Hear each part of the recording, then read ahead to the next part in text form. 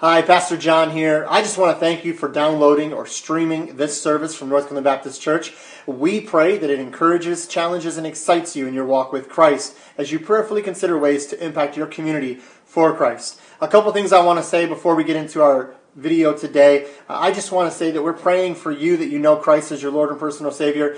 And if you do not know Christ as your Lord and personal Savior, you've not made that decision for yourself, you can, right there where you are, you can pray and confess your sins to Christ, repenting and turning from them, asking for forgiveness from Him by receiving the gospel, by receiving His grace that He's offering to you in the free gift of salvation, by putting your faith and trust in Him. If you have any questions about that, we'd love to answer those for you. Please reach out to us and let us know. We also want to let you know that if you would like to support what God is doing here at NGBC, we invite you at any time to go on our website, northgoodland.org, or by downloading our church app by going to North Goodland BC in your app store and downloading that right there on your mobile device. You can give a gift of any size at any time, and we greatly, greatly appreciate all the gifts of generosity that go towards the ministry here, helping us to do what God has called us to do to reach this world for Christ. Now, we invite you to prepare your heart to lift up the name of Christ, to be stirred by His word, all for His glory alone. Well, good evening and welcome to our Sunday evening service. I pray that you've had a blessed afternoon. I pray that things are going well with you today and your family. And I want to invite you to open up to Romans chapter 10. We're going to be jumping into the book of Romans tonight. We're actually going to be finishing up Romans 10. And I know what you're thinking. I say that often. We're totally going to finish this chapter today. We're totally going to get done with it. The reality is I never know that, right? And sometimes we always do go a little longer. But I really do believe tonight, based on where we're at in the passage of Romans 10, we're going to be fine to finish up tonight. I pray that you've been encouraged by all that we've been studying through the book of Romans. Again, there are notes attached to this video, a basic outline that you can follow so that you can kind of get into God's Word on your own and obviously go deeper, explore different aspects maybe that we don't even get into. And if you have any questions, if you ever have any questions in general about things that we study as a ministry, let me know. But if you have specific questions about Romans 10 or maybe the passage we're going to be in tonight, please let me know. I would love to answer those for you and have a conversation about where we stand on those things. And so Romans chapter 10, and we're going to start in verse 18 in just a moment. We've covered a lot of ground, so I encourage you, if you missed any of our previous videos on Romans 10 or Romans 9, please go back and check those out. It's going to fill in a lot of gaps for you, and I don't want to have to take a whole lot of time to review here in this video, but just know that Paul has been establishing an amazing kind of a process of evangelism, and it's really, really cool to see how he did that. So check that out in the previous video and watch God just kind of open your heart and mind to that, I pray. Verse 18 of Romans chapter 10. Let's jump into that. Verse 18 through 21. It says here, "But I say, have they not heard? Yes, verily, their sound went into all the earth, and their words unto the ends of the world. But I say, did not Israel know? First Moses saith, I will provoke you to jealousy by them that are no people, and by a foolish nation I will anger you. But Isaiah is very bold, and saith, I was found of them that sought me not. I was made manifest unto them that asked not after me. Verse 21, But to Israel he saith, All day long have I stretched forth my hands unto a disobedient and naysaying people. That's one of the most, it could be one of the most powerful verses in Romans as a whole, but definitely in this chapter. It's amazing to see how often God reminds us that He is so gracious and so kind, as we unpack this morning, to be able to reach out to a disobedient people. And He's constantly pursuing us and wanting relationship with us, even in our disobedience. Do you see that in verse 21? I stretched up my hand to a disobedient, not to a people that were disobedient, past tense, no, present tense, to a people that are currently disobedient. I'm stretching forth my hand, because as long as we have breath in our lungs, there is time for repentance. And so I want to ask that we would just pray, open up this time together. I want to encourage you, obviously, if you have any prayer concerns or anything of that nature that you would like prayed for, please let us know. Submit that to us, and we are excited to be able to pray for you, whether it be if you want to email me or do that on the app. You can do a prayer concern thing on the app there, but let me know if we can be praying for you anyway. and praying for your neighbors, praying for your community, praying for wisdom for our leadership and our government, pray for wisdom for those that are opening businesses back up, and pray that things will be able to transition smoothly back into getting people working again. Just be in prayer for all of that, as I know it's going to be a lot of just kind of touch and go things, and so some of this is trial and error for some people. They don't really know what it's going to look like, but I'm so thankful. If we've learned anything so far in Romans, is that God is in control. And I know I say that a lot, but it's true. Romans chapter 9 unpacks the idea of God's sovereignty, that He is at work, even when we don't understand it. So let's pray and ask God to be with our time together tonight. Father, thank you so much for your word. Thank you so much for your patience and your faithfulness to us. Thank you for your pursuit of us, that we would desire to know you more. Father, I pray that we would understand that your grace is for us, and that you have a purpose and a will in all things that we go through in this life, that you would be glorified, that we would grow in you, and others would be blessed. Father, help us to make you known this week ahead. Help us to have conversations that revolve around you, your grace, your love, and your mercy, that we would desire more than convincing someone of our opinion being right or wrong, our opinion right and their opinion being wrong, that we would desire more to lead people and invite people into an eternal relationship with Jesus Christ. And so, Father, thank you for all that you're going to do and all you have done. And we ask this all in Jesus' name. Amen. All right, so we've been talking in Romans 10 about kind of this process of Paul desiring for Israel to come to know Christ, to come to be saved. And so we've unpacked a lot of that. And here in verses 18 through 21, Paul starts off by saying that, listen, I just told you kind of the process of someone needs to go from hearing about Christ to calling on the name of Christ and believing and trusting and all those things. But here's what he says in verse 18. He's saying that's what the Jews need to have happen to them. They need to have somebody go to them and share with them and all these things. By the way, this is exactly what Paul was doing and continue to do, and what we can do as a principle. We see that pattern and we can apply it to as a principle of evangelism, that we desire to share with people verbally this truth of God's love for them, that they would believe and call on the name of the Lord. But what's amazing is Paul says in verse 18 that the Jews already heard. They already were aware. While many will and have called upon the name of the Lord, there were those in Israel, and by the way, this is true of today, right? There are many who have called the name of the Lord, but there are also those who will never choose to call the name of the Lord. They will constantly reject the truth of God's word. In Israel, there were those that refused to cry out and to call out and decide to follow Christ. Just like there's people today that no matter how much you encourage them and get them in God's word and put the truth before them, they in their hearts may never choose to receive Christ. We don't carry the burden of conversion, by the way. It's not up to us to make somebody get saved.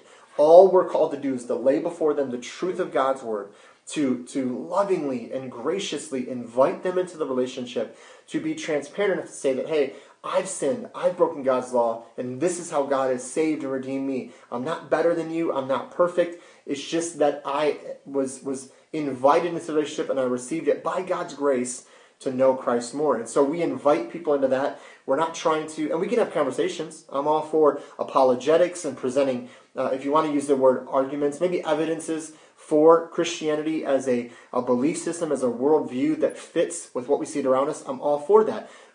Men like Ravi Zacharias, who is just an amazing man of God. I mean, just brilliant. The things that God has shown him and helped him to understand. I love what they do and what so many do, to be able to kind of have a conversation with someone that is maybe skeptical or doesn't believe, and to show them from science or archaeology or just simple philosophy of whatever it may be, that Christianity, the biblical worldview, makes sense, not only because we believe it's true because it's God's word, but it makes sense with the evidence we see around us. I'm all for that. I'm not saying we don't have those conversations. What I'm saying is, you may present all the best case studies, all the best evidence, everything is good. I mean, it's a perfect, sound presentation, and they still may look at you and say, yeah, I don't care, I don't want it. And it breaks our hearts, but no, it breaks God's heart even more. And so Paul's saying, while there's some that are going to receive Christ, man, there's going to be some that never do. Paul uses some Old Testament references with prominent figures, Moses and Isaiah, to drive home the point that Israel heard the truth and should have understood, that they had been given enough knowledge to believe, so they heard and knew and they could have believed and could have called, but they chose not to. Basically, verse 18 answers the question in the affirmative that yes, the Jews heard, so therefore they could have called on him. An example of this would be Psalm 19. I encourage you to study it on your own. A psalm that emphasizes the revelation of God in the world. So listen now, this is amazing. Psalm 19, one psalm, breaks down in verses 1 through 6, we see God in creation. In verses 7 through 11, we see the words of God. And so in this one psalm, we see both the God in creation, what we call the natural revelation, and we see the words of God, or what we call the special revelation of God, combining together to present enough information that the Jews who had these words and saw God could have believed had they chosen to. These two together, the book of Revelation and the book of nature, if you want to call it that way, give us the clear picture of God. Israel had the first of both. The nation saw God at work in creation. Just read the Exodus accounts and the way that God worked in and through a pillar of cloud and a pillar of fire and splitting the seas and all the many things that God did to show He is the God over creation. Look, I'm controlling these things. I'm creator God. But then they also had, through the law and the prophets, the very words of God. And the Jews had the first of both of those things. And yet still some would just reject. The truth is, Israel is guilty before God, and they cannot say they had not heard, because they had heard all that was needed to place their faith in Christ. Another result of their rejection, so here we read about the rejection of Israel, the rejection of a nation, if you want to say it that way. I'm not saying every single Jew at this time rejected Christ. I'm saying as a nation they rejected Christ. Another result of their rejection is that the message of the gospel of Jesus Christ goes to the Gentiles, which was prophesied actually by Moses, Deuteronomy 32:21, and by Isaiah 65:1. This is in your notes as well. In the act of grace, it is an act of grace to the Jews and the Gentiles because of God allowing both the Jews to hear the gospel message, but also the Gentiles to hear the gospel message. So God is saying to us, through the Apostle Paul, and we see this in chapter 9, verses 23 to 26, that God is being gracious, and it's an act of grace to both the Jews and the Gentiles. This idea as well, from going from the Jews to the Gentiles, we see in the book of Acts. It is an amazing picture in the book of Acts as well. When the church began to grow, it followed a, quote, to the Jews first picture. They would go to the Jews first, and then the Gentiles. This is the kind of the overall picture of the book of even Acts. So in Acts 1 through 7, Acts chapters 1 through 7, we see the gospel goes to the Jews. Then it was to the Gentiles in that same area who were Jewish proselytes. They weren't Jewish by birth or heritage, but they were Gentiles who became Jews. They converted to Judaism. In Acts 1 through 7, we see that's the primary group that's being exposed to the gospel. In Acts chapter 8, verses 1 through 8, following the stoning of Stephen and the persecution of the church, we see the gospel goes to Samaria. So it's beginning that journey out, which was actually what Jesus said in Acts chapter 1, verse 8. So Acts 1 through 7, we see it's primarily going to the Jews or to Gentiles that were converted to Judaism. Chapter 8, verses 1 through 8 of Acts, we see that transition period from the stoning of Stephen, which happens in chapter 7, great persecution, and so the church, the believers, begins to kind of spread out, and we see the gospel going into Samaria through the church. We know that Jesus obviously went to Samaria. But then in Acts chapter 10 forward, we see the gospel is sent to the Gentiles, which began with Peter having to be shown by God to go to them with truth and grace, not in prejudice. We see this amazing picture of God showing Peter some prejudice that was in his life that maybe Peter didn't even know was there. And so in Acts, we see this picture unfolding to the Jews first, then to the Gentiles. Now again, this is because, and as Paul's saying in Romans, God is not sitting in heaven going, nope, this people group I'll save, and this people group I won't save. It's a picture that God is saying, man, I came to the Jews first, my people, the nation of Israel. I went to you first, and as a nation, you rejected me. And so now, because of your rejection, I'm showing you that this is transitioning to the Gentiles. What's also amazing about this is that it's showing God not forgetting about the Jews, but transitioning from the old covenant to the new covenant. That now he's his catalyst of change in the world, the body that he is now working through is through the church. This is what Peter says, a peculiar people, right? A holy nation. That's referring to the church, those that are in Christ. And the amazing thing too is it's removing some of those lines that was once drawn. Now, Paul says it, other gospel writers say this, New Testament writers say this, that there is no longer Jew or Gentile or slave or free. It's one body. We're all in Christ, and that's the amazing picture that's being unfolded through the book of Acts. The last result we see in chapter 10 of Israel's rejection is that God still desires to have a relationship with Israel, which shouldn't really surprise us, because God desires that all would come to repentance. 2 Peter 3:9. We end with verse 21, as I kind of alluded to in the beginning. Verse 21 is a quote from Isaiah 65:2. And it expresses that God is always willing to save, always willing to forgive, and extend his grace to those who call out to him. While we have breath in our lungs, we can repent, we can turn from our sin, and we can be saved. There is so much amazing truth in this chapter that demonstrates that God desires to reach all people with his gospel. That the Jews are not forgotten by God, but they have the opportunity to hear and repent. Also, we find the challenge in this chapter that the only way people will call upon the name of the Lord and receive his grace is if someone is sent to them to preach to them the word of God. So let me encourage you with this. As a part of the body of Christ, as a follower of Christ, know that you don't have to wait for a special invitation to be sent to preach the gospel. Jesus gave us that in the book of Acts and throughout the New Testament. We have been commissioned and we are being sent and have been sent out into the world that others may come to know Christ. We see a God in this chapter that desires to make himself known, and he will continually stretch out his hand of salvation to us. And so my challenge to you is this, as we wrap up chapter 10, and you see that God is this kind of a God, and that his salvation is to all peoples who would repent and turn from their sin. My challenge to you is this: how are you doing in the area of evangelism? How are you doing in sharing your faith with others? How are you doing in communicating the reality of your salvation to others that need to know Christ? See, there's kind of a line here that we have to be so careful of. Some people, they get so passionate that they almost come across as beating people up with the gospel. They come across as more like, I'm better than you or holier than thou, than somebody that says, hey, I'm an undeserving soul that received grace just like God wants to do in your life. Sometimes we think that because we sin differently, or maybe we sinned in the past differently than someone else, that somehow we're not as bad as them.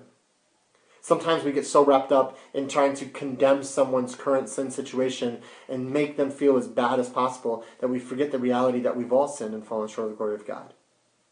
And again, it doesn't mean we don't address sin. We need to address sin, because sin is the reason that Christ died on the cross. For our sins he was crucified.